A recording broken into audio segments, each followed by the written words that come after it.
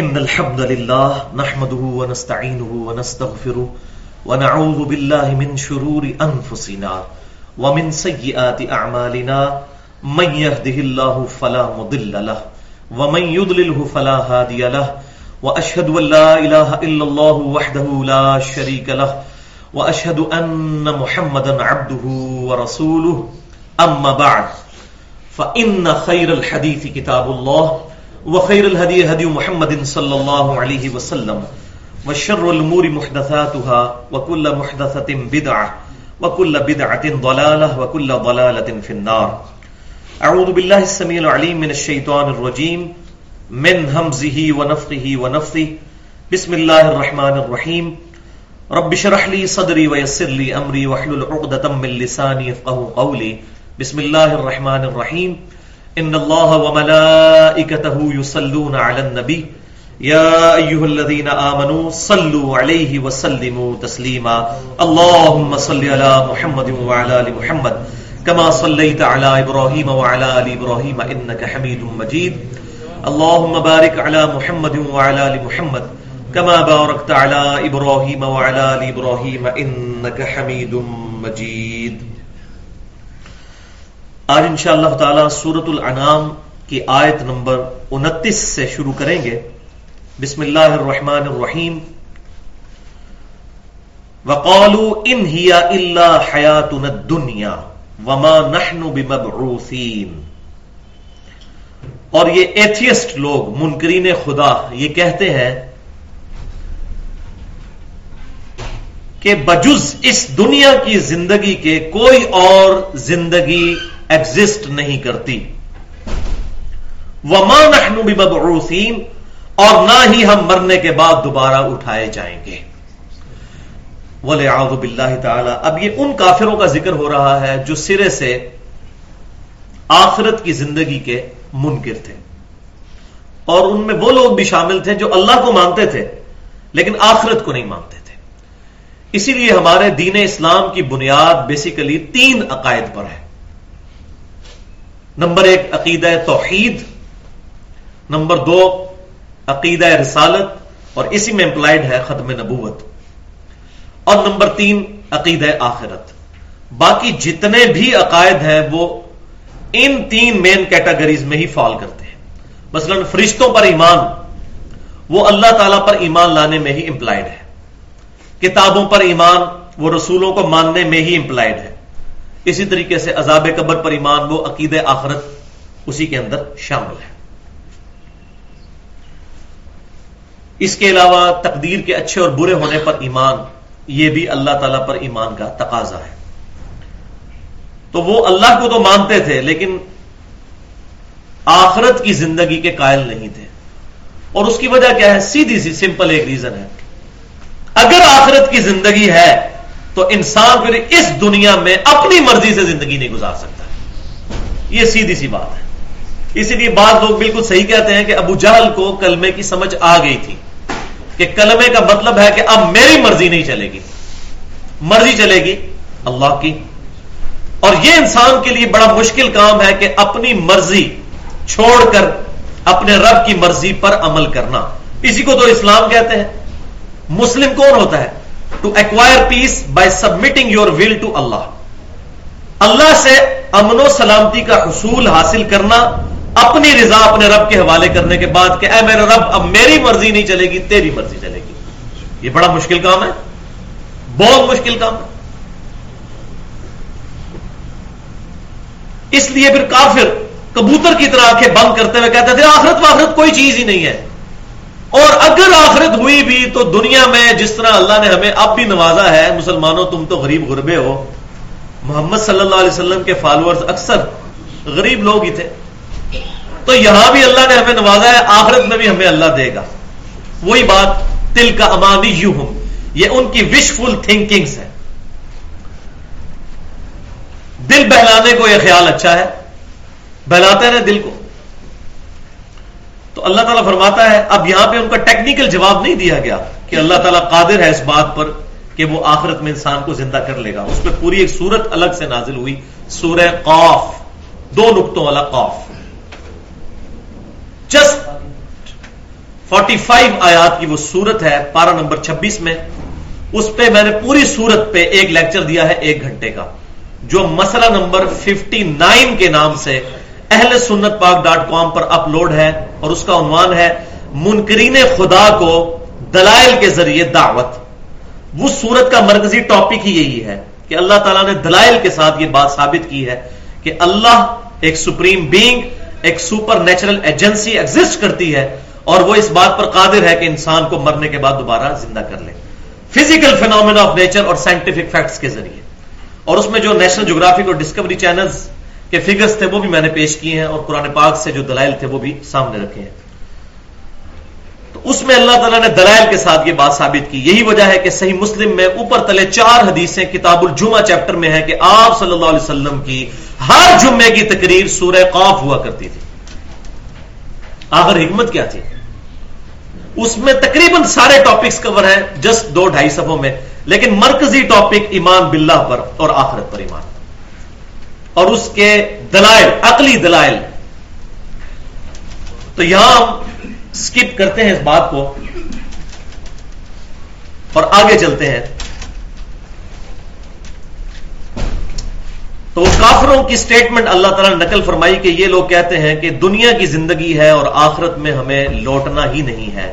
اب اللہ تعالیٰ اس کا جواب دے رہا ہے، وَلَوْ تَرَى إِذَا وُقِفُوا عَلَى رَبِّهِمْ، اے انسان کاش تو وہ وقت دیکھ لے کہ جب یہ لوگ اپنے رب کے حضور کھڑے کیے جائیں گے، پھر کیا ہوگا؟ اللہ تعالیٰ فرمائے گا قَالَ أَلَيْسَ هَذَا بِالْحَقِّ، اب تو مردے زندہ ہو گئے. اللہ فرمائے گا کیا یہ حق نہیں ہے، یہ سچ نہیں ہے؟ دیکھو میں نے تمہیں زندہ کر لیا. اللہ اکبر. قالوا بلا وربنا، وہ کہیں گے اے رب ہمارے تیری قسم حق ہے، تو نے ہمیں زندہ کر لیا، لیکن اب کیا فائدہ؟ قال فذوقوا العذاب بما كنتم تکفرون، تو اللہ فرمائے گا اب چکھو اس عذاب کا مزہ جو دنیا میں تم میرا انکار کیا کرتے تھے. والعیاذ باللہ تعالی. اب اس دن مانا تو کیا مانا؟ ماننا تو یہاں ہے ان الذین یخشون ربهم بالغیب لهم مغفرۃ واجر کبیر، بے شک وہ لوگ جو کہ اللہ تعالی سے ڈرتے ہیں غیب میں، انہی کے لیے ہے مغفرت اور اجر کبیر. دیکھ کر تو کافر بھی مانیں گے اور کہیں گے اے رب تیرے رب ہونے کی قسم واقعی حق ہے، تو نے ہمیں مرنے کے بعد زندہ کر دیا. قد خسر الذین کذبوا بلقاء اللہ، بے شک وہ لوگ خسارے میں رہ گئے کہ جنہوں نے اپنے رب کی ملاقات کا انکار کر دیا. حتی اذا جاءتهم الساعہ، یہاں تک کہ جب قیامت قائم ہو جائے گی ان پر، اور یہ قیامت اس دنیا میں بھی آئے گی. صحیح مسلم میں حدیث ہے کہ جس پر موت آ گئی اس کی قیامت اس پر قائم ہو گئی، کیونکہ آخرت کے معاملات شروع ہو گئے. پھر نزع اس کی پہلی سٹیج ہے، پھر روح کا نکلنا دوسری سٹیج، پھر قبر کے سوالات تیسری سٹیج، اور یہ سلسلہ چلے گا حتیٰ کہ ان میں سے جب کسی کو موت آ جاتی ہے یا اس پر قیامت قائم ہو جاتی ہے بغتتاً، اچانک، قالوا یا حسرتنا علی ما فرطنا فیہا، تو وہ کہنے لگتے ہیں ہائے افسوس اس بات پر، اس کوتاہی پر جو ہم نے اس معاملے میں کی. کس معاملے میں؟ دنیا کی زندگی کے بارے میں ہم جو دھوکے میں رہے. وَهُمْ يَحْمِلُونَ أَوْزَارَهُمْ، اور وہ اٹھائے ہوئے ہوں گے اس دن بوجھ اپنے، عَلَى ظُهُورِهِمْ، اپنی پیٹھوں پر. أَلَا سَاءَ مَا يَزِرُونَ، کتنا ہی برا بوجھ ہے جو یہ اٹھائے ہوئے ہیں. وَمَا الْحَيَاةُ الدُّنْيَا إِلَّا لَعِبٌ وَاللَّهْوٌ، اور دنیا کی زندگی تو نہیں مگر کھیل تماشا. یہ مطلب نہیں کہ اس میں کھیل تماشا کرنا شروع کر دو، مراد یہ کہ جیسے کھیل تماشے میں وقت گزرنے کا پتہ نہیں چلتا، انسان پلاننگز ہی کرتا رہ جاتا ہے اور وقت ریت کی طرح ہاتھوں سے سلپ ہوتا چلا جاتا ہے. اس کا تجربہ انسان کو، مجھے ہوا ہے ایکسپیرینس، جب انسان کبھی سمندر کے کنارے پر کھڑا ہو سی ویو کے لیے، تو جب پانی کی لہریں آتی ہیں تو آپ کو اچانک جب وہ واپس جانے لگتی ہیں تو لگتا ہے کہ پاؤں کے نیچے سے ریت ہی نکل گئی ہے. بالکل اس طریقے سے انسان کی موت کا وقت سر پر آ ٹپکتا ہے اور انسان پلان کرتا رہ جاتا ہے، بس میری بچیوں کے ہاتھ پیلے ہو جائیں، اس کے بعد تو میں نے مسجد میں ہی بیٹھے رہنا ہے، پھر تو میں نے قرآن کی دعوت میں لگ جانا ہے، پھر میں نے قرآن بھی سیکھنا ہے، بس میری نوکری لگ جائے، بس میری شادی ہو جائے، بس یہ ہو جائے. ایسے عجیب و غریب مائل سٹونز اپنے لیے سیٹ کیے ہوتے ہیں اور یہ چیزیں چلتی ہی جاتی ہیں. وَلِعَوْذُ بِاللَّهِ تَعَالَى. تو اللہ تعالیٰ فرماتا ہے دنیا کی زندگی تو نہیں مگر کھیل کود، وَلَلدَّارُ الْآخِرَةُ خَيْرٌ، اور آخرت کی زندگی ہے بھلائی والی زندگی، بہتر زندگی، لیکن کس کے لیے؟ لِلَّذِينَ يَتَّقُونَ، ان لوگوں کے لیے جو اپنے رب کا تقوی اختیار کرتے ہیں. دودھ پینے والے مجنو کے لیے نہیں، وہ مجنو جو اپنے رب کے لیے قربانی دینے کے لیے تیار ہو. اور تقوی کے اندر سارے کے سارے دین کا ایسن موجود ہے. پوری زندگی انسان تقوی کی تلاش میں ہی گزارے گا تو آخرت میں کامیابی ہو. تقوی کیا ہے؟ وقار عربی میں کہتے ہیں بچنے کو. تقوی کیا ہے اللہ کا؟ کہ اللہ تبارک و تعالی کے حضور قیامت والے دن جواب دہی کے خوف سے انسان گناہوں سے بچ جائے. یہ ہے تقوی. یہ ایک اس کی شکل. اور دوسری شکل اللہ کے حضور پیشی کے خوف سے اللہ کی عائد کی ہوئی پابندیوں کا خیال رکھے. نیند قربان کرنی پڑے لیکن فجر کی نماز تکبیر اولا سے مت چھوٹے. بھوک کی قربانی دینی پڑے اور پیاس کی قربانی دینی پڑے لیکن جون جولائی کے روزے ہمارے سب کانٹیننٹ میں جو بڑے مشکل ہوتے ہیں وہ نہ چھوٹے. افلا تعقلون، کیا تمہیں عقل نہیں ہے؟ یہ ہے اسلام جو انٹلیکٹ کو ابھارتا ہے کہ عقل سے سوچو کہ یہ دنیا کی تھوڑی سی زندگی کے لیے اتنی بڑی آخرت کی زندگی داؤ پہ لگا رہے ہو. وَلِعَوْذُ بِاللَّهِ تَعَالَى. اسی کانٹیکسٹ میں میں نے ایک پوری گفتگو کی ہے 1.5 گھنٹے کی، مسئلہ نمبر 51 کے نام سے اہل سنت پاک.com پر اپلوڈ ہے. رزق حرام، فتنہ مال، دنیا پرستی کا انجام اور اس کا علاج. اس میں 17 صحیح الاسناد احادیث کی روشنی میں اور اس سے پہلے قرآن پاک کی آیات مختلف جگہوں سے بیان کر کے کراس ریفرنس کے طور پر تو دنیا کی زندگی کی بے ثباتی پہ میں نے گفتگو کی ہے. اور یہی دنیا کی زندگی ہے جو اس کو انسان کو رزق حرام پر اور دنیا کی آسائش کی خاطر حلال اور حرام کی تمیز ختم کرنے پر مجبور کر دیتی ہے. اب اگلی 5 آیات قرآن پاک میں چند اہم ترین مقامات میں سے ہے جس میں پہلے 3 آیات کے اندر یعنی 33، 34 اور 35 میں اس سورت کا جو اہم ترین ٹاپک ہے یعنی پروفٹ کو معجزہ کیوں نہیں دیا گیا جس طرح اگلے انبیاء کو دیا گیا تھا جو کافروں کا اعتراض تھا، اس کو ایڈریس کیا جا رہا ہے اور اس کی انٹینسٹی کو بیان کیا جا رہا ہے. اور پھر اگلی 2 آیات میں 36 اور 37 کے اندر اس کا سولوشن بھی نبی صلی اللہ علیہ وسلم کو بتایا گیا ہے. تو آپ صلی اللہ علیہ وسلم کی زندگی کافی مشکل میں آ گئی تھی. میں نے سورۃ الانام کے شروع میں بھی تعارف میں بتایا کہ اس کا مرکزی ٹاپک یہی ہے کہ چونکہ امام کائنات صلی اللہ علیہ وسلم کا واحد معجزہ جس پر دعوی نبوت ہے وہ یہ کتاب ہے. ویسے آپ کے سینکڑوں ہزاروں معجزات ہیں لیکن دعوی نبوت ان پر نہیں ہے.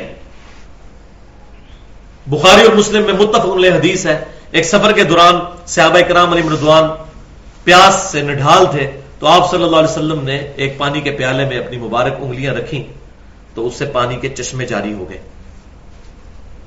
تو جابر بن عبداللہ رضی اللہ تعالیٰ عنہ سے تابعی پوچھتے ہیں کہ آپ لوگ کتنے تھے جنہوں نے اس پانی سے استفادہ کیا؟ تو جابر بن عبداللہ کہتے ہیں ہم 1,00,000 بھی ہوتے تو پانی زیادہ تھا، البتہ ہم اس وقت 1400 افراد تھے جنہوں نے پانی کے اس پیالے سے پانی پیا، اپنے جانوروں کو پلایا اور اپنے لیے سٹور بھی کر لیا ایک پیالے سے. آپ صلی اللہ علیہ وسلم کی مبارک انگلیوں سے پانی کے چشمے جاری ہوئے. یہ معجزہ حضرت موسیٰ علیہ السلام کے اس معجزے سے بھی بڑا معجزہ ہے. انہوں نے پتھر پر مارا، پتھر سے تو پانی نکل ہی آتا ہے لیکن گوشت سے پانی نکلنا یہ بہت بڑا معجزہ ہے، بہت بڑا معجزہ. لیکن اس پہ دعوی نبوت نہیں آپ صلی اللہ علیہ وسلم نے کیا، یہ تو صحابہ کرام پر تکلیف آئی، اللہ تعالیٰ نے آپ کے ذریعے معجزہ ظاہر کر دیا. دعوی نبوت جس معجزے پر ہے وہ صرف ایک ہے، یہ قرآن. وَأُوحِيَ إِلَيَّ هَذَا الْقُرْآنُ لِأُنذِرَكُم بِهِ وَمَن بَلَغَ. اسی میں ہم پڑھ چکے سورۃ الانعام آیت نمبر 19. اے محبوب صلی اللہ علیہ وسلم آپ فرما دیجئے یہ قرآن اللہ نے مجھے اس لیے وحی کیا تاکہ اس کے ذریعے میں تمہیں بھی خبردار کر دوں اور جس تک یہ قرآن پہنچ جائے وہ بھی خبردار ہو جائے، اسی کے ذریعے دعوت دے. تو اب یہ وہ اہم ترین ٹاپک یہاں پر آ رہا ہے. بہت سخت آیات ہیں لیکن ان کو سمجھنا بہت ضروری ہے، اور یہ بیان کرتے ہوئے بھی بڑا خیال رکھنا پڑتا ہے. اور آپ صلی اللہ علیہ وسلم کی اس وقت جو کنڈیشن تھی دعوت کے میدان میں، اس کی ہلکی سی جھلک یہاں پر نظر آتی ہے. قد نعلم انه ليحزنك الذي يقولون. اے محبوب صلی اللہ علیہ وسلم ہمارے علم میں ہے جو آپ کو ان کی باتیں رنجیدہ کر دیتی ہیں. انہوں نے مرغے کی ایک ٹانگ پکڑ لی ہوئی تھی، ایک ایشو پکڑ لیا ہوا تھا کہ اگر یہ پیغمبر ہے، ان کا دعویٰ ہے پیغمبر ہے، اور یہ خود کہتے ہیں کہ اگلے انبیاء نے یہ معجزے دکھائے، یہ بھی مردہ زندہ کر کے بتائے.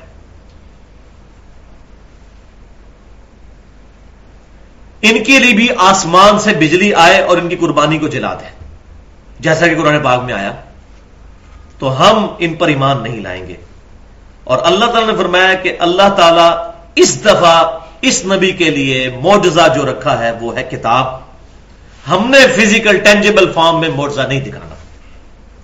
اب نبی صلی اللہ علیہ وسلم دونوں طرف سے رنجیدہ ہے کہ کافروں کی ڈیمانڈ پوری نہیں ہو رہی اور وہ آپ صلی اللہ علیہ وسلم کو تانے دیتے ہیں، اور اللہ تعالیٰ اس بات پر راضی نہیں ہے کہ وہ معجزہ دکھایا جائے جو کافر ڈیمانڈ کر رہے ہیں. اس ٹینشن کا اندازہ کون لگا سکتا ہے؟ لیکن کیوں؟ اللہ کی حکمت تھی کہ اگر ان کو منہ مانگا معجزہ دکھا دیا پھر ان پر آ جائے گا عذاب. اور یہ اللہ کی رحمت ہے کہ ان کو منہ مانگا معجزہ نہیں دکھایا جا رہا، کیونکہ معجزے کے بعد تو فیصلہ ہو جاتا ہے. جیسے قوم سمود نے صالح علیہ السلام سے جب اونٹنی کا معجزہ مانگا اور پھر انہوں نے اونٹنی کے ساتھ برا سلوک کیا تو اللہ کا عذاب ان پر آ گیا. تو میں نے پچھلی دفعہ بتایا تھا کہ اگر ان کے منہ مانگے معجزے پیش کر دیے جاتے تو خالد ابن ولید آج رضی اللہ تعالیٰ عنہ نہ ہوتے، معاویہ بن ابی سفیان آج رضی اللہ تعالیٰ عنہ نہ ہوتے، اسی عذاب میں ہلاک ہو چکے ہوتے. ابو سفیان آج رضی اللہ تعالیٰ عنہ نہ ہوتے، اسی عذاب میں ہلاک ہو چکے ہوتے. اسی طریقے سے سینکڑوں بلکہ ہزاروں کی تعداد میں لوگ ہیں جو فتح مکہ کے موقع پر مسلمان ہوئے. تو اگر اللہ تعالیٰ منہ مانگا معجزہ دکھا دیتا ہے تو ان لوگوں کو اسلام کی دولت نہ ملتی. تو یہ اللہ تعالیٰ کی حکمت تھی. لیکن جو دائی ہوتا ہے، جو اپنے رب کے لیے کھڑا ہوتا ہے، اس کی تو خواہش ہوتی ہے کہ جتنے زیادہ سے زیادہ لوگ دعوت کے کام میں جڑ جائیں اور دین کو ایکسپٹ کر کے اپنی آخرت بنا لیں. اس کا احساس اسی بندے کو ہو سکتا ہے جو خود لوگوں کو اللہ کی طرف بلاتا ہے. اس کو پتا ہے کہ اس کی کتنی خواہش ہوتی ہے کہ لوگ حق بات قبول کر لیں. وہ بیچارہ اپنی ہر ایفرٹ پٹ کر دیتا ہے کسی طریقے سے لوگ حق بات قبول کر لیں. تو نبی صلی اللہ علیہ وسلم کو اللہ تعالیٰ تسلی دے رہا ہے کہ آپ کو ان کی باتیں جو غمگین کرتی ہیں ہمارے علم میں ہے، آپ ٹینشن نہ لیں. فَإِنَّهُمْ لَا يُكَذِّبُونَكَ. اے نبی دراصل یہ آپ کو تو نہیں جھٹلا رہے ہیں، وَلَكِنَّ الظَّالِمِينَ بِآيَاتِ اللَّهِ يَجْحَدُونَ، بلکہ یہ ظالم لوگ تو اللہ کی آیتوں میں جھگڑا کر رہے ہیں. تو اللہ تبارک و تعالی اس بات سے زیادہ ناراض ہوتا ہے بنسبت آپ کے کہ یہ اللہ کی آیات کو جھٹلا رہے ہیں. اور اس کا کلائمیکس چل کے آئے گا سورہ المؤمن کے اندر. یقین کریں انسان پڑھتا ہے تو عقل دنگ رہ جاتی ہے، جسے پارہ نمبر 24 میں آتی ہے سورۃ المؤمن. سورہ غافر بھی اسے کہتے ہیں. اس میں اللہ تعالیٰ فرماتا ہے کہ قیامت والے دن ہم اپنے مجرموں کو سزا دیں گے اور پھر ان سے پوچھا جائے گا آج تمہیں کوفت ہو رہی ہے؟ تو کہیں گے ہاں ہو رہی ہے. تو اللہ تعالیٰ فرمائے گا اس سے زیادہ کوفت مجھے ہوتی تھی جب تمہیں دنیا میں اللہ کی طرف بلایا جاتا تھا اور تم انکار کرتے تھے. اللہ اکبر. اللہ صمد، اللہ بے نیاز ضرور ہے لیکن اللہ تعالیٰ اپنے بندوں کی نافرمانیوں سے ناراض بھی ہوتا ہے. اللہ اکبر. تو اے نبی آپ ٹینشن نہ لیں، یہ تو اللہ کی آیات کا انکار کر رہے ہیں، یہ اللہ کو تکلیف دے رہے ہیں. وَلَقَدْ كُذِّبَتْ رُسُلٌ مِّن قَبْلِكَ، اور اے نبی صلی اللہ علیہ وسلم بے شک آپ سے پہلے بھی کئی رسول جھٹلائے گئے، حق بات انہوں نے بھی پہنچائی تو ان کے ساتھ بھی یہی ہوا. فَصَبَرُوا، تو انہوں نے صبر کیا، عَلَى مَا كُذِّبُوا، اس پر جو ان کو جھٹلایا گیا، ان کی دعوت قبول نہیں کی گئی. وَأُوذُوا، اور جو ان کو ستایا گیا، اذیت دی گئی، اس پر بھی انہوں نے صبر کیا. حتی اتاہم نصرنا، یہاں تک کہ ہماری مدد آ پہنچی. تو اے محبوب صلی اللہ علیہ وسلم آپ بھی صبر کیجئے، اللہ کی مدد آپ کے لیے بھی آ جائے گی، لیکن وقت کے ساتھ، جو اللہ تعالیٰ کے ڈیوائن نالج میں ہے. اور الحمدللہ وہ وقت آ بھی گیا. اذا جاء نصر اللہ والفتح ورأیت الناس يدخلون فی دین اللہ افواجا، فتح مکہ کے موقع پر پھر ٹوٹل عرب میں ریولوشن بھی آ گئی، جب نبی صلی اللہ علیہ وسلم کو اللہ تعالیٰ نے فتح مکہ نصیب فرمائی. لیکن اس وقت کون سوچ سکتا تھا؟ اب یہ بالکل ہجرت سے جسٹ ایڈجسنٹ پہلے کی یہ سورت ہے، سورۃ الانعام، اور 13 سال حضور کو محنت کرتے ہوئے ہو گئے اور صرف 125 بندے مسلمان ہوئے. اور آئندہ آنے والے 10 سالوں میں 1 لاکھ سے زیادہ لوگوں نے اسلام قبول کرنا ہے. کوئی بندہ سوچ بھی سکتا تھا؟ اور پھر یہ ریولوشن اس طرح چلنی ہے کہ تقریباً 30 سال کے اندر اندر آدھی سے زیادہ دنیا پہ اسلام کی حکومت پھیل جانی ہے. اس وقت تو کسی نے بھی نہیں سوچا ہوگا. اسی لیے تو لوگ مذاق اڑایا کرتے تھے کہ یہ نبی صلی اللہ علیہ وسلم اتنے بڑے بڑے وعدے اپنے ماننے والوں کو کہتے ہیں، اور یہاں حالت ہے غزوہ خندق کے موقع پر کہ وہ لوگ صحابہ کرام علیہم رضوان ٹوائلٹ کے لیے بھی نہیں جا سکتے تھے، کافروں کے حملے کا خدشہ رہتا تھا. اور آپ صلی اللہ علیہ وسلم نے، صحیح بخاری اور مسلم میں آتا ہے، جب چٹان توڑی تو اللہ تعالیٰ نے آپ کو 3 بشارتیں دی. اللہ تعالیٰ نے یمن عطا فرما دیا، اللہ تعالیٰ نے شام عطا فرما دیا، اللہ تعالیٰ نے کسرا عطا فرما دیا. ایران، یعنی سمجھ لیں اس وقت کی دونوں سپر پاورز، سب سے بڑی رومن امپائر جس کا اس وقت دارالحکومت جو ہے وہ شام تھا، اور دوسرا ایران. اس وقت تو کسی نے سوچا بھی نہیں تھا، لوگ مذاق اڑاتے تھے منافقین. تو اے نبی صبر کیجئے، اللہ تعالیٰ کی مدد جس طرح ان کے لیے آئی، اس میں امپلائڈ ہے کہ آپ کے لیے بھی آ جائے گی.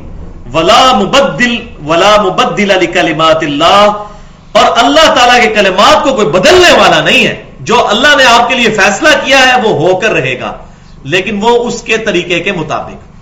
اور دوسرا اس کا معنی یہ بھی ہو سکتا ہے کہ اللہ تعالیٰ کے کلمات نہیں بدلتے. جس طرح اللہ تعالیٰ نے اگلے انبیاء کو آزمائشوں سے گزارا، آپ کو بھی گزرنا پڑے گا، اس کے بعد ہی فتح آئے گی. تو دونوں معنی اس کے درست ہیں.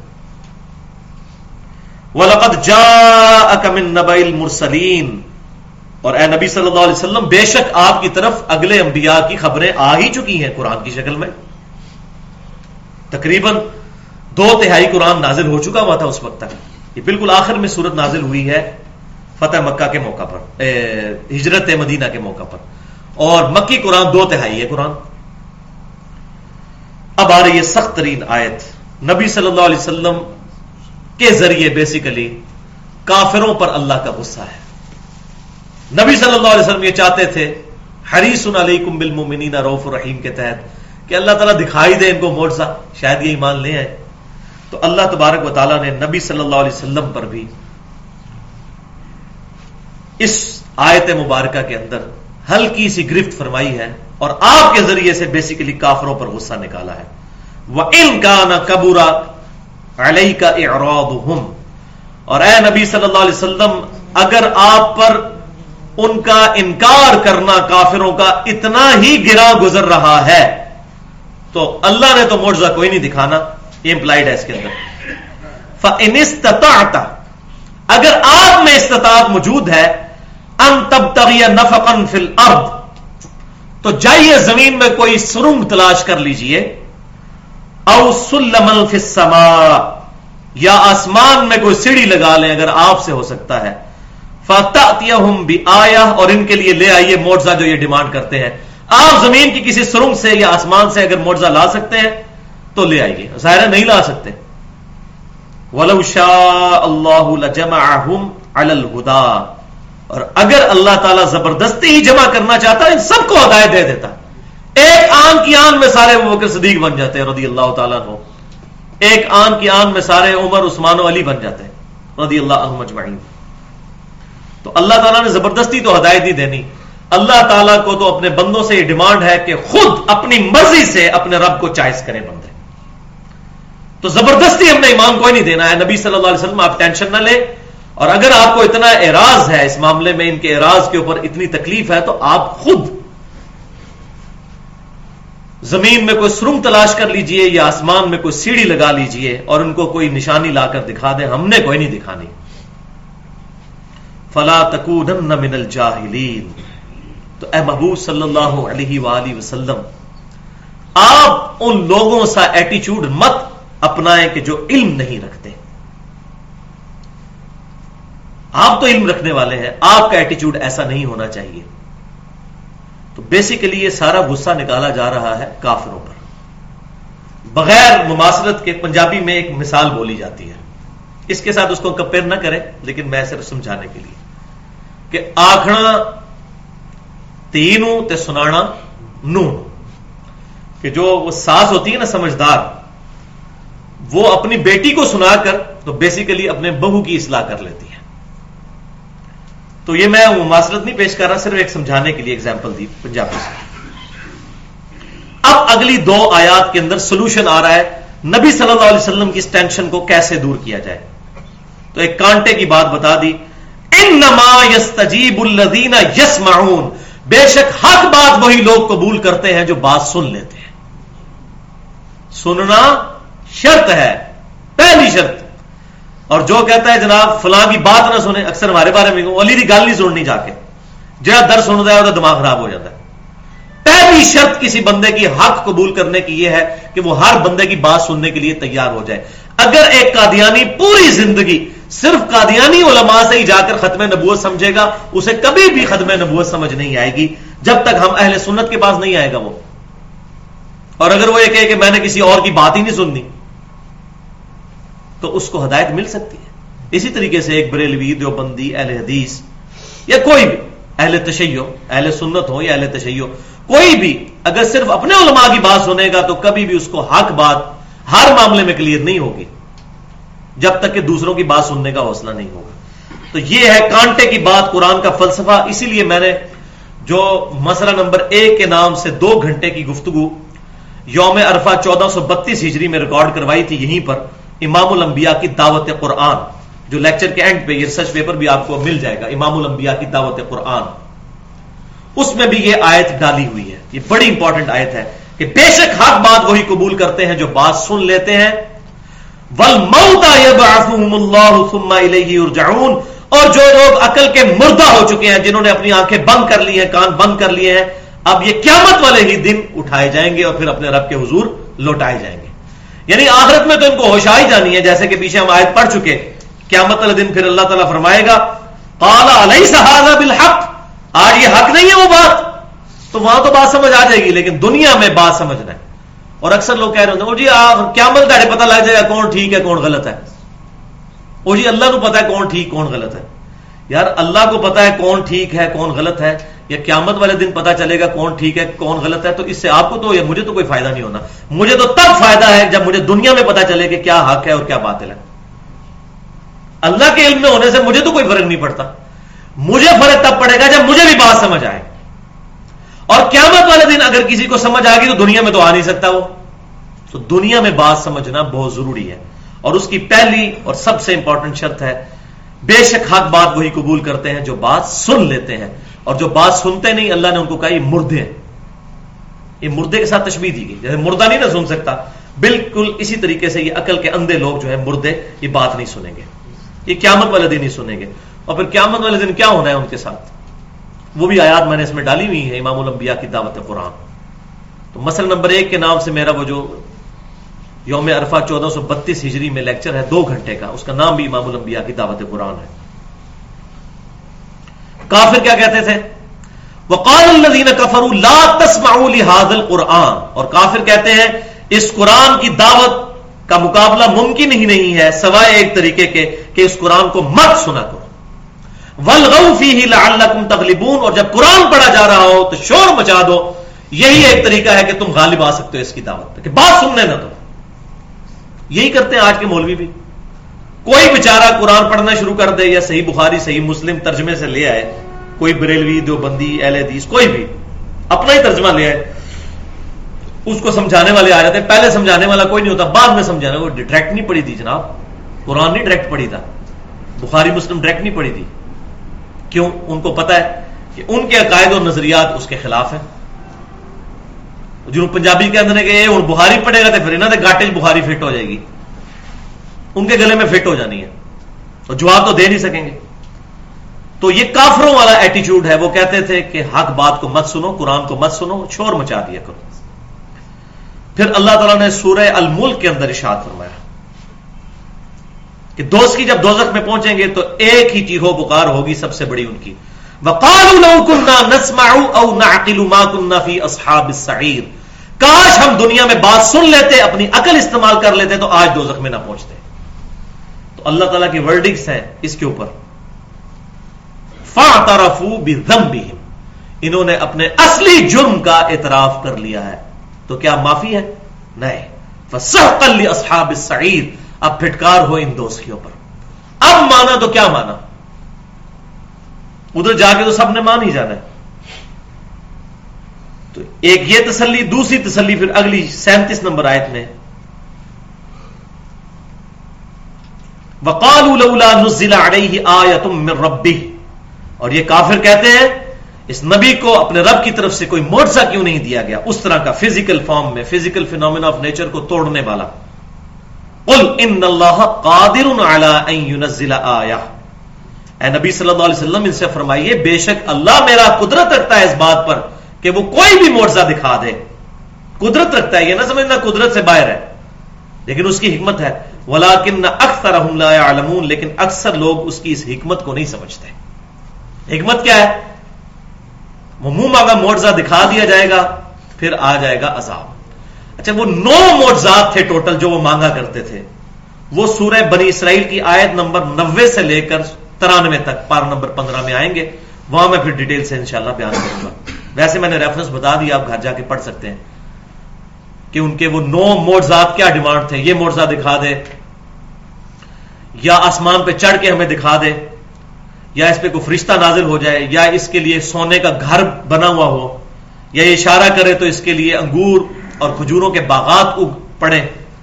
اور یہ سارے کام اللہ تعالیٰ کے لیے کوئی مشکل تھے, لیکن نہیں, یہ معجزہ قرآن اس امت کے لیے معجزہ ہے قرآن, کیونکہ یہ دین قیامت تک رہنا ہے.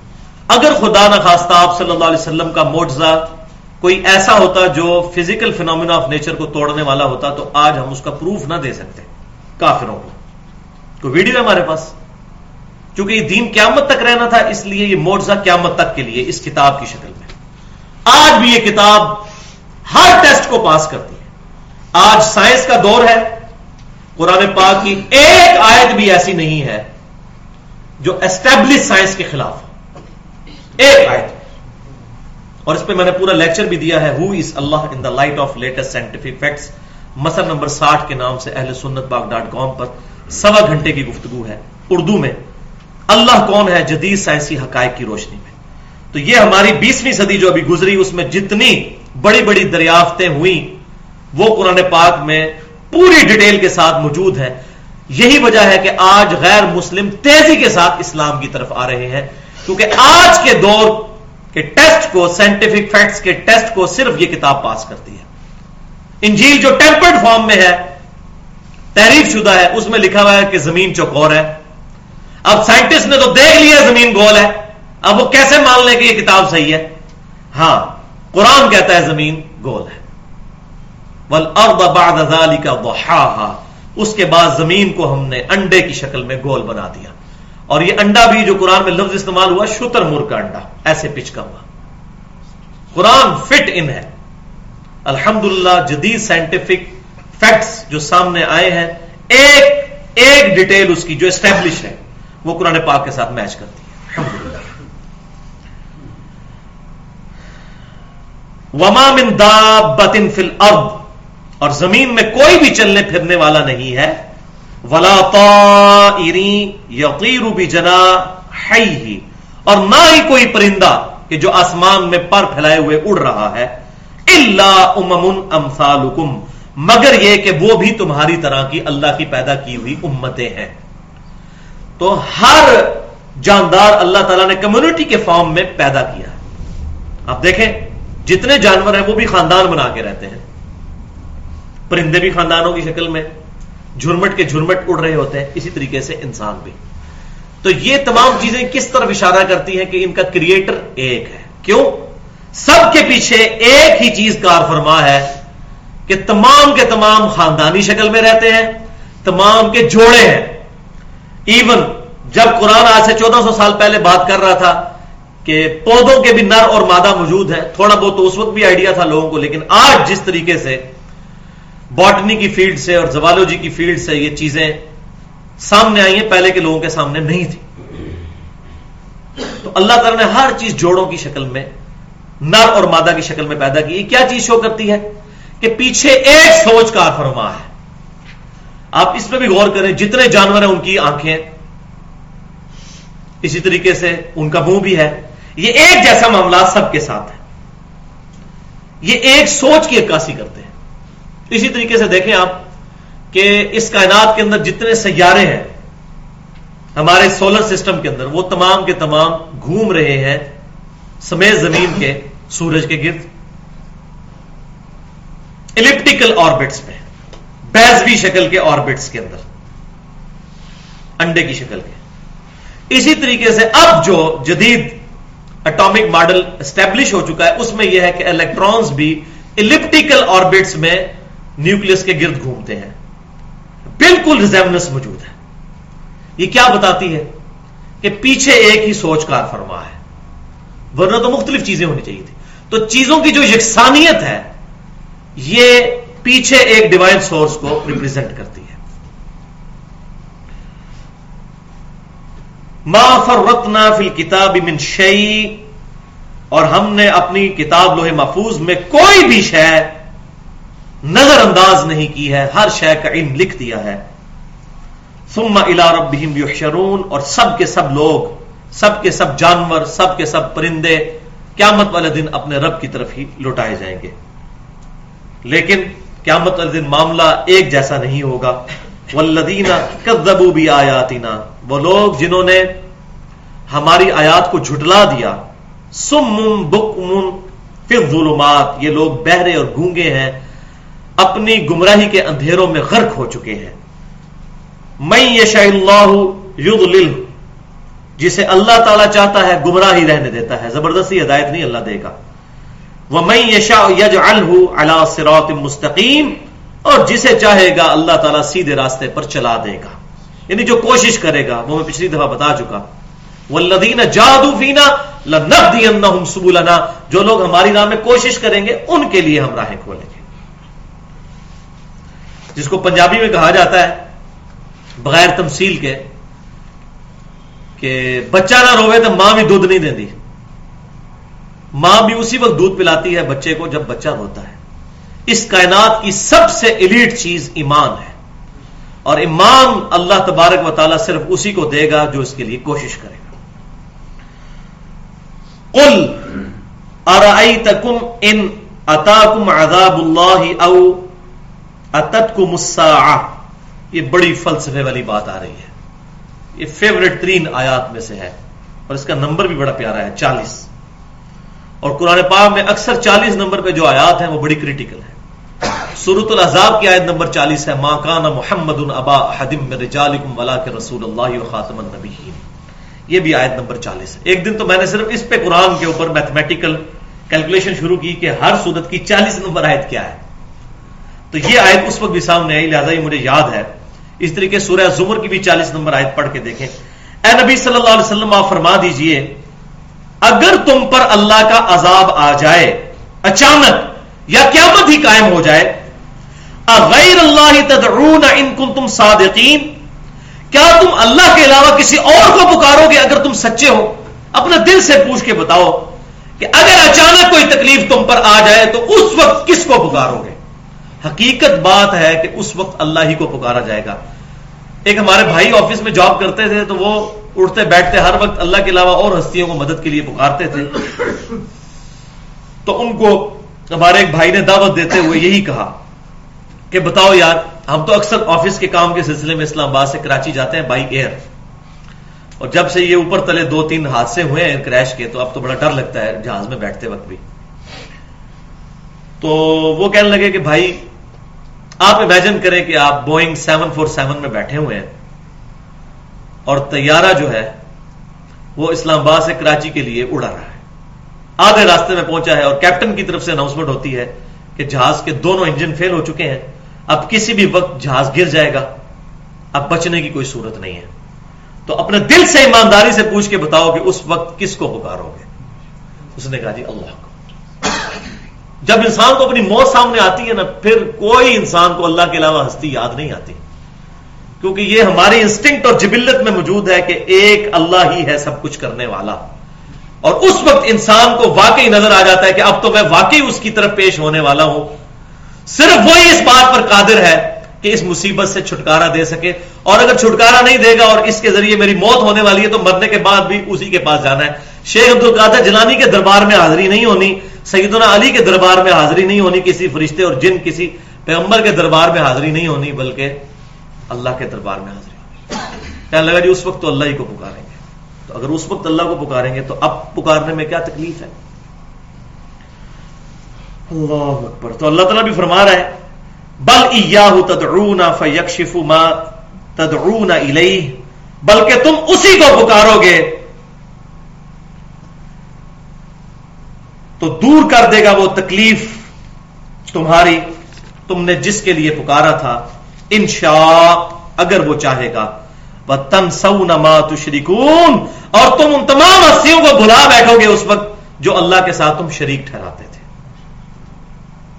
شریک ٹھہرانا یہ ضروری نہیں ہے کہ کوئی کہے کہ میں حضرت علی کو اللہ کی طرح مانتا ہوں، یہ تو کوئی بیوقوف بھی نہیں یہ بات کرے گا.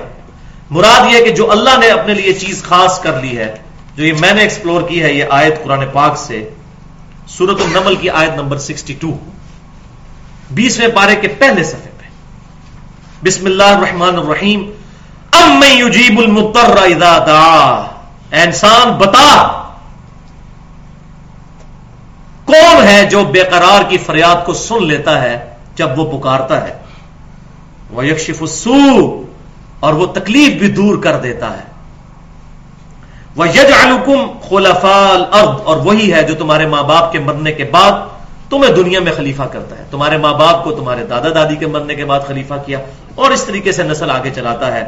اَإِلَٰهٌ مَّعَ اللَّهِ، کیا اللہ کے ساتھ کوئی اور الہ بھی ہے جو یہ کام کر سکے؟ قَلِيلًا مَّا تَذَكَّرُونَ، لیکن بڑے کم لوگ ہی نصیحت حاصل کرتے ہیں. اس آیت کے کانٹیکسٹ میں جس شخص کا کسی بھی ہستی کے بارے میں یہ عقیدہ ہے کہ وہ مجھ سے تکلیف دور کر سکتا ہے، چاہے وہ اللہ کے اذن سے مانے یا بغیر اذن کے مانے، اور اس کو وہ مدد کے لیے پکار بیٹھتا ہے، وہ چاہے نہ چاہے اس کو رب کے مترادف کھڑا کر دیتا ہے. اب لا کہتا رہے جی میری نیت نہیں تھی. کیوں؟ کہ یہ خاصیت اللہ نے اپنے لیے خاص کر لی ہے. ایک بندہ ایک انسان کو سجدہ کرتا اور کہتا ہے جی میری نیت نہیں تھی سجدہ کرنے کی، میں نے ویسے ہی ماتھا ٹیکا اس کے آگے، تو اب اس کی بات کی تعویل نہیں کی جائے گی. اس کو کہا جائے گا کہ بھائی یہ تم نے کام غلط کر دیا، یہ اللہ کے لیے خاص تھا، تم نے کسی اور کو بیچ میں شریک ٹھہرا لیا. اسی لیے اللہ تعالیٰ نے اس امت میں سجدہ تعظیمی کو بھی حرام فرما دیا. توحید آخری درجے میں تمام ہو جائے. سجدہ تعظیمی جو پچھلی امتوں میں جائز تھا وہ اس امت میں حرام ہو گیا. سجدہ عبادت ہر امت میں ہی شرک تھا. آدم علیہ السلام کو جو فرشتوں نے سجدہ کیا وہ سجدہ عبادت نہیں، سجدہ تعظیمی تھا. اسی طریقے سے سورہ یوسف میں آتا ہے کہ یوسف علیہ السلام کو ان کے بھائیوں اور ماں باپ نے سجدہ کیا، وہ سجدہ تعظیمی تھا، سجدہ عبادت نہیں تھا. تو اللہ تعالیٰ فرماتا ہے پھر جب یہ عذاب تم پر آ جائے، یہ اچانک کوئی تکلیف آ جائے، تو تم پھر ساری ہستیوں کو بھلا دو گے، اسی ایک کو پکارو گے. اسی کانٹیکسٹ میں ایک بڑی رکت انگیز حدیث ہے سنن نسائی کے اندر، انٹرنیشنل نمبرنگ کے مطابق مرتد کے احکام والے چیپٹر میں 4068 نمبر حدیث ہے. سیدنا اکرمہ بن ابی جہل رضی اللہ تعالی عنہ، ابو جہل کے بیٹے، ان کے اسلام لانے کا واقعہ سنن نسائی میں صحیح سند کے ساتھ.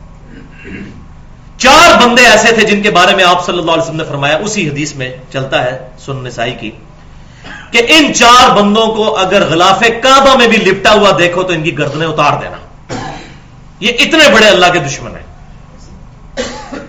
حالانکہ مکہ حرم تھا، وہاں پر تلوار چلانا منع تھا، لیکن 4 بندوں کے بارے میں آپ صلی اللہ علیہ وسلم نے کیٹاگوریکل بائی نیم مینشن کر دیا کہ یہ اگر کعبے میں پناہ لیں اور غلاف کعبہ کے اندر بھی چھپ جائیں وہاں بھی ان کو قتل کر دینا ہے.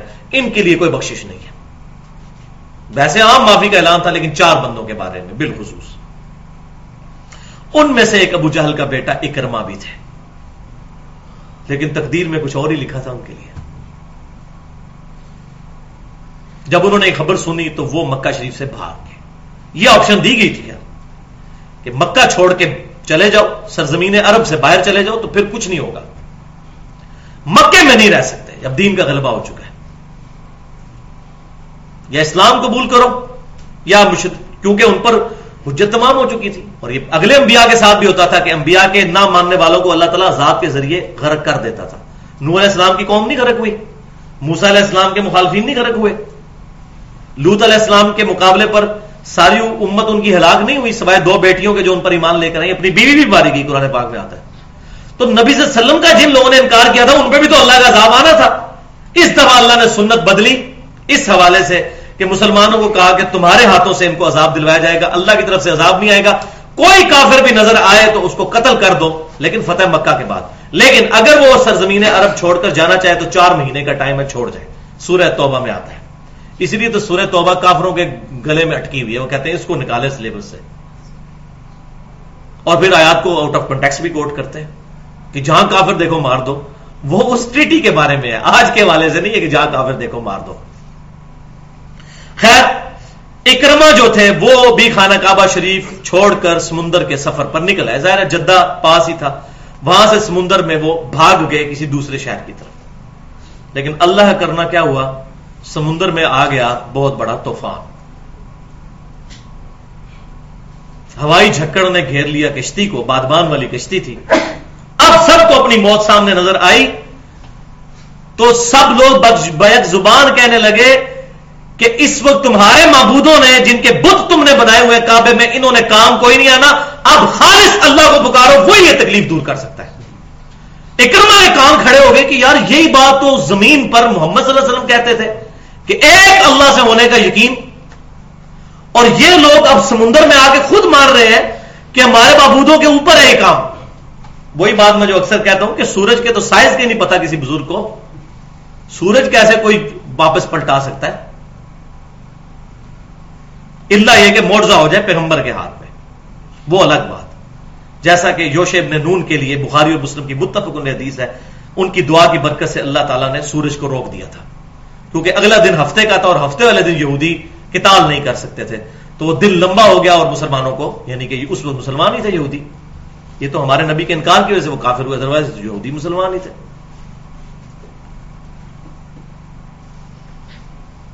تو اکرما کے کام کھڑے ہوئے کہ یار یہی باتیں تو نبی صلی اللہ علیہ وسلم، تو انہوں نے پھر کہا کہ اے اللہ آج میرا اخلاص ہی جو میں تیری طرف متوجہ ہوا ہوں اس مصیبت سے مجھے جان چھڑا سکتا ہے.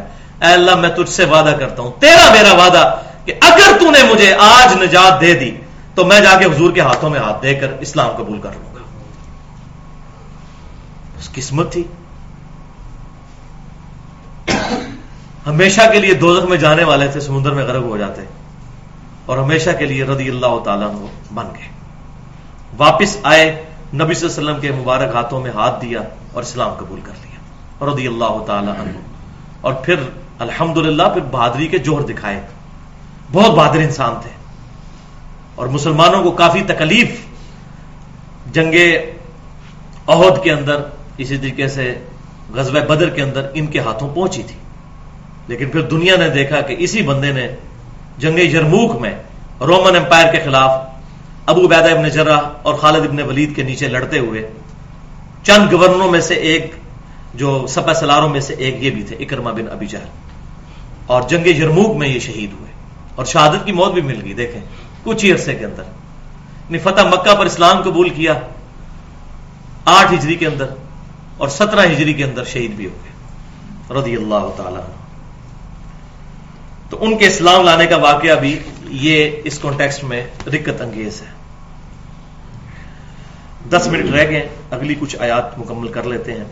وَلَقَدْ أَرْسَلْنَا إِلَىٰ أُمَمٍ مِّن قَبْلِكَ, اور بے شک اے محبوب صلی اللہ علیہ وسلم ہم نے آپ سے پہلے بھی امتوں کی طرف رسول بھیجے. فَأَخَذْنَاهُمْ بِالْبَأْسَاءِ وَالضَّرَّاءِ لَعَلَّهُمْ يَتَضَرَّعُونَ, تو اللہ تعالیٰ نے ان کو سختی اور تکلیف کے ساتھ پکڑا تاکہ وہ اللہ کی طرف لوٹ آئیں. لیکن نہیں, دل بے ایمان تے اچھتا ٹیر, جڑے تھے پیڑے وہ لاہور بھی پیڑے تھے, کعبے بھی پیڑے. جس نے بات نہیں ماننی اس نے ہر جگہ برا ہی رہنا ہے. تو اللہ تعالیٰ فرماتا ہے ہم نے تو تکلیفوں میں ان کو سختیوں میں اس لیے ڈالا کہ شاید اللہ کی طرف لوٹ آئیں. لیکن کیا ہوا؟ فلولا اذ جاءہم بأسنا تضرعوا ولكن قست قلوبهم, تو کیوں نہ ہوا کہ جب ان پر تکلیف آئی تھی تو اپنے رب کی طرف گڑ گڑا کر توبہ کرتے, لیکن ان کے تو دل سخت ہو گئے ہیں. وَزَيَّنَ لَهُمُ الشَّيْطَانُ مَا كَانُوا يَعْمَلُونَ, اور شیطان نے ان کے لیے وہ اعمال آراستہ کر کے دکھا دیے ہیں جو وہ کرتے تھے. اعوذ باللہ تعالی. لیکن شیطان اکیلا کچھ نہیں کر سکتا, اندر اس کا جو ایجنٹ بیٹھا ہوا ہے ہمارا نفس, یہ شیطان 2 منٹ میں ختم ہو جاتا ہے. آج گورنمنٹ کی طرف سے اناؤنسمنٹ ہو جائے جو فجر کی نماز تکبیر اولیٰ کے ساتھ مسجد کی پہلی صف میں پڑھے اس کو 5,000 روپیہ فی فجر کی نماز دیا جائے گا. جو زندگی میں کبھی نہیں اٹھے ہوتے وہ بھی اٹھیں گے. شیطان تو 2 منٹ کی مار ہے, لیکن حکومت کی, ہماری نہیں. روپیہ لاؤ شیطان نو بھی تسی تکو کنج مرد ہے. تو اللہ تعالیٰ فرماتا ہے شیطان نے ان کے اعمال ان کی نظروں میں سنوار دی خود, یعنی وہ گمراہ ہوئے. فلما نسوا, اب یہ بڑی خطرناک آیات آ رہی ہیں. پھر جب انہوں نے ہمیں بھلا دیا ما ذکروا بہ, جو ہم نے ان کو نصیحتیں کی تھیں, فتحنا علیہم ابواب کل شیء, تو اللہ تعالیٰ فرماتا ہے ہم نے پھر ہر نعمت کے دروازے ان پر کھول دیے. انکار کر رہے ہیں لیکن اللہ فرماتا ہے ہم نے پھر کہا کہ یاشی کرو. حتی اذا فرحوا بما اوتوا, یہاں تک کہ جب وہ اترانے لگے پھر نعمتوں میں کہ ہم تو دنیا میں اتنی کامیابیاں ہمیں مل رہی ہیں, یہی تو ہمارے حق پہ ہونے کی دلیل ہے, اور خوشیاں منانے لگے. اخذناہم بغتۃ فاذا هم مبلسون, تو اچانک ہم نے ان کو پکڑ لیا اور وہ پھر نا امید ہو کر رہ گئے. اس سورۃ الانبیاء میں بھی چل کر آئے گا آگے کہ جب کبھی ہم کسی قوم کو ہلاک کرنے کا ارادہ کرتے ہیں تو اس کے اپر جو لیول کے لوگ ہیں, اپر کلاس کے لوگ جو ہیں, ان کو فحاشی کے کاموں پر مامور ہونے دیتے ہیں, کھلی چھٹی دے دیتے ہیں, اور پھر جب وہ اترانے لگتے ہیں اس پر پھر اللہ کا عذاب ان پر آ جاتا ہے. لہذا دنیاوی نعمتوں کا بلک میں حاصل ہو جانا کسی کے اللہ کے حضور مقبول ہونے کی دلیل نہیں ہے. ہاں عین ممکن ہے کہ مردود ہونے کی دلیل ہو. فَقُطِعَ دَابِرُ الْقَوْمِ الَّذِينَ ظَلَمُوا, تو کاٹ کر رکھتی جڑ اللہ تعالیٰ نے اس قوم کی کہ جو ظلم کیا کرتے تھے. ظلم سے مراد گناہ کیا کرتے تھے. ظلم, ربنا ظلمنا انفسنا, اے رب ہمارے ہم نے اپنی جانوں پر ظلم کیا. والحمد للہ رب العالمین, تو تمام کی تمام تعریفیں اللہ رب العالمین کے لیے ہیں. قل ارائیتم ان اخذ اللہ سمعکم و ابصارکم, اے محبوب صلی اللہ علیہ وسلم ان سے فرمائیے اگر بالفرض اللہ تعالیٰ تمہاری سننے کی صلاحیت لے لے اور تمہاری آنکھیں بھی چھین لے, وختم علی قلوبکم, اور تمہارے دلوں پر مہر لگا دے, ہمیشہ کے لیے گمراہی ثبت کر دے, من الہ غیر اللہ یأتیکم بہ, تو اللہ کے علاوہ کوئی اور الہ ہے؟ کون سا الہ ہے جو یہ ساری چیزیں تمہیں واپس لا دے؟ حقیقت بات ہے, آنکھوں کی بینائی ختم ہو جائے تو دنیا کا کوئی ڈاکٹر اس کو ٹھیک نہیں کر سکتا. اور یہ آنکھیں جو بدلتے بھی ہیں وہ بینائی پیچھے موجود ہوتی ہے, ڈھیلے کا مسئلہ ہوتا ہے, لیکن یہ نہیں ہے کسی کی بینائی پیچھے سے ختم ہو گئی ہے پھر ڈھیلا بدلنے سے بھی بینائی واپس نہیں آتی. انظر کیف نصرف الآیات, اے محبوب صلی اللہ علیہ وسلم دیکھو تو صحیح ہم کس طرح اپنی آیات پھیر پھیر کر مختلف انداز سے ان پر پڑھتے ہیں. ثم هم یصدفون, لیکن ان کی طرف دیکھو وہ بھی جس طریقے سے ہم سمجھا رہے ہیں لیکن یہ منہ پھیرتے ہی جا رہے ہیں. کتنا سوز و گداز ہے. اللہ تعالیٰ اپنے بندوں پر رحم فرمانے والا، شفیق پروردگار، مختلف ایگزامپلز دے کر اپنے بندوں کو اپنی طرف مائل کرنے کے لیے دعوت دیتا ہے، لیکن لوگ اس دعوت کو قبول نہیں کرتے. قل ارائیتکم ان اتاکم عذاب اللہ بغتۃ، اے نبی فرما دیجئے اے کافرو، اگر اللہ کا عذاب تم پر اچانک آ جائے، او جہرتن، یا کھلم کلا آ جائے، هل یہلک الا قوم الظالمون، تو کون ہلاک ہوگا سوائے ظالموں کے. جس طرح کہ اگلے انبیاء کرام کے منکرین ہی ہلاک ہوئے، اللہ تعالیٰ نے انبیاء کے ماننے والوں کو نجات دی، تو اگر عذاب آ گیا تو تم پر ہی آئے گا، پھر تمہیں بچانے والا کوئی نہیں ہوگا. وما نرسل المرسلین الا مبشرین ومنذرین، اور ہم نے رسول تو نہیں بھیجے مگر یہ کہ وہ ڈر سناتے تھے اور خوشخبری دیتے تھے. ڈر آخرت کا اور جنت کی خوشخبری دینے والے، کہ یہ من چلے گا سودا ہے، جو حق قبول کرے گا اس کے لیے آسانیاں، اور جو نہیں قبول کرے گا اس کے لیے آخرت میں عذاب. فمن آمنا، تو جو کوئی ایمان لے آیا، واصلح، اور اپنی اصلاح کر لی، خالی ایمان نہیں، اصلاح بھی کی، زندگی بدلی اس کی، فلا خوف علیہم ولا هم يحزنون، تو ایسے لوگوں کے لیے قیامت والے دن نہ کوئی خوف ہوگا اور نہ کوئی غم. اب سائملٹینیس کنٹراسٹ ساتھ ہی، والذین کذبوا بآیاتنا، اور وہ لوگ جنہوں نے ہماری آیات کا انکار کیا، یمسهم العذاب بما كانوا يفسقون، تو ان کو پھر وہ عذاب چھو کر رہے گا، ان پر آ کر رہے گا جو وہ اپنے رب کی نافرمانی اور حکم عدولی کیا کرتے تھے. والعیاذ باللہ تعالی. تو رسولوں کا فلسفہ بھی بیان ہو گیا. ان کی بعثت کا مقصد ہے حق بات کو لوگوں کے سامنے واضح کرنا، خوشخبری دینا اور ڈر سنانا. اسی پہ میری 2 گھنٹے کی گفتگو ہے، مسئلہ نمبر 38 کے نام سے اہل سنت پاک.com پر، فلسفہ رسالت کے اوپر، کہ رسولوں کا مقصد دنیا میں بھیجنے کا اللہ کا کیا ہے. اس میں نے ڈیٹیل کے ساتھ 2 گھنٹے گفتگو کی ہے سورۃ النساء کی آیت کے کانٹیکسٹ میں، کہ اللہ تعالیٰ نے بتایا یہ رسول ہم نے دنیا میں کس مقصد کے لیے بھیجے، تاکہ قیامت والے دن کوئی شخص اللہ کے اوپر یہ حجت نہ قائم کر سکے کہ اے اللہ اگر تیرے پیغمبر آ جاتے تو ہم تیری حق بات کو قبول کر لیتے. اس اللہ تعالیٰ پر لگنے والی ایلیگیشن کو اللہ تعالیٰ نے پیشگی ہی دور فرما دیا انبیاء کرام علیہ السلام کا سلسلہ شروع فرما کر. اللہ تعالیٰ سے دعا ہے کہ جو حق بات آج میں نے کہی اللہ تعالیٰ ہمارے دلوں میں راسخ فرمائے. اگر جذبات میں میرے منہ سے کوئی غلط بات نکل گئی تو اللہ تعالیٰ ہمارے دلوں سے معاف کر دے. ہمیں اپنے انبیاء کرام علیہ السلام کی تعلیمات کے مطابق زندگی گزارنے کی توفیق عطا فرمائے. سبحانک اللہم وبحمدک، اشہد ان لا الہ الا انت، استغفرک واتوب الیک، وما علینا الا البلاغ المبین.